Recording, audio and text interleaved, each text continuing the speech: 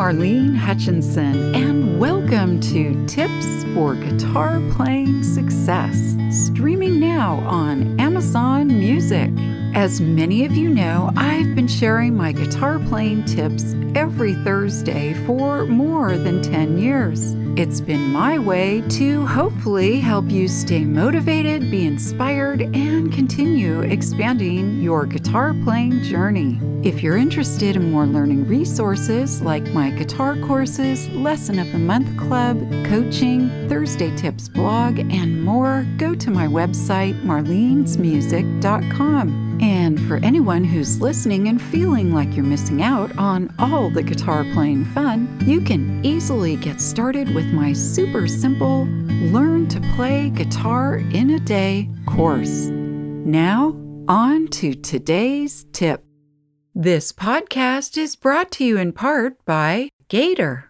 Whether you just need a bag to gig with on the weekends, are a frequent flyer needing a flight-friendly TSA Series case, or a dedicated road warrior bringing your instruments on tour, Gator has a solution for you. World-class guitar and bass players, DJs, and recording professionals know, for the stuff you love, guard it with Gator. Today's tip is easily amp up your acoustic guitar. I'm excited, or should I say I'm amped up to talk about this topic. Amplifying the sound on an acoustic guitar is a fun way to add an interesting element to your playing. In this episode, I'll talk about amplifiers, how they work with acoustic guitars, and a review of a cool new portable amp that I recently had the chance to test drive.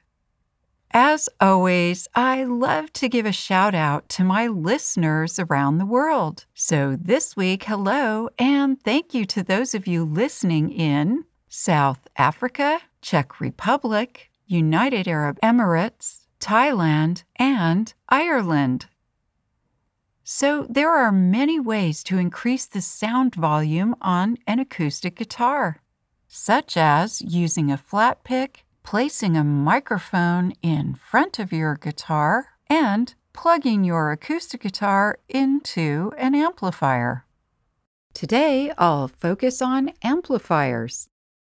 To amplify your acoustic guitar, you'll need 3 things: a pickup system on or in your guitar, a guitar cable, and an amplifier, also called an amp. I'll start with the pickup system. It's an electronic device that picks up the vibrational sound of a guitar when it's played. There are basically 2 types of acoustic guitar pickup systems: built-in pickups and temporary pickups. I'll talk about pickup systems in a future episode.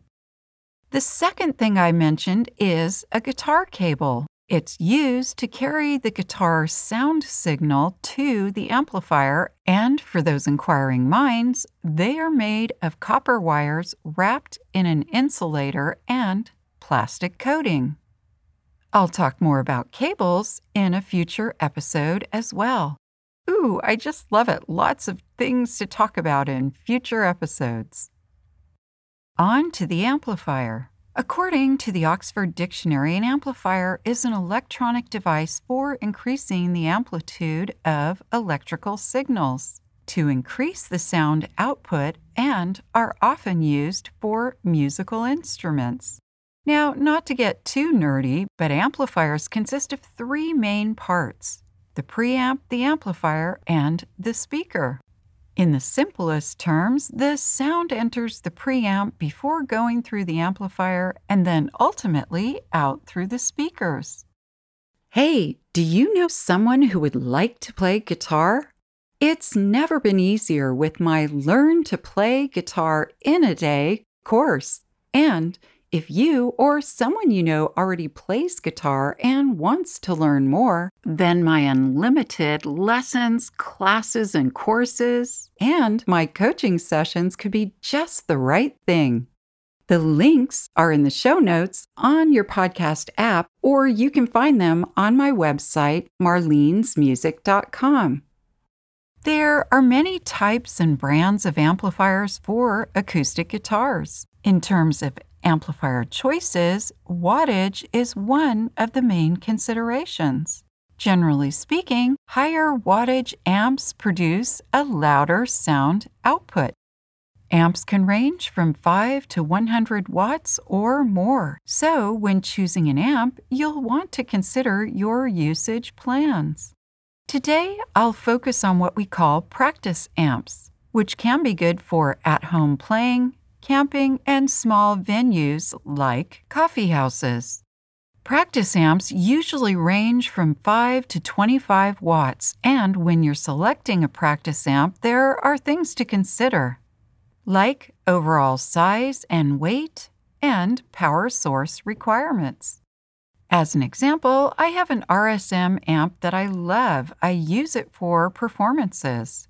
It's 65 watts, so it's more wattage than a practice amp, which makes it perfect for larger settings. It does require an electrical power source, so it's not really good for camping. But it is a good solid amp system that produces strong sound.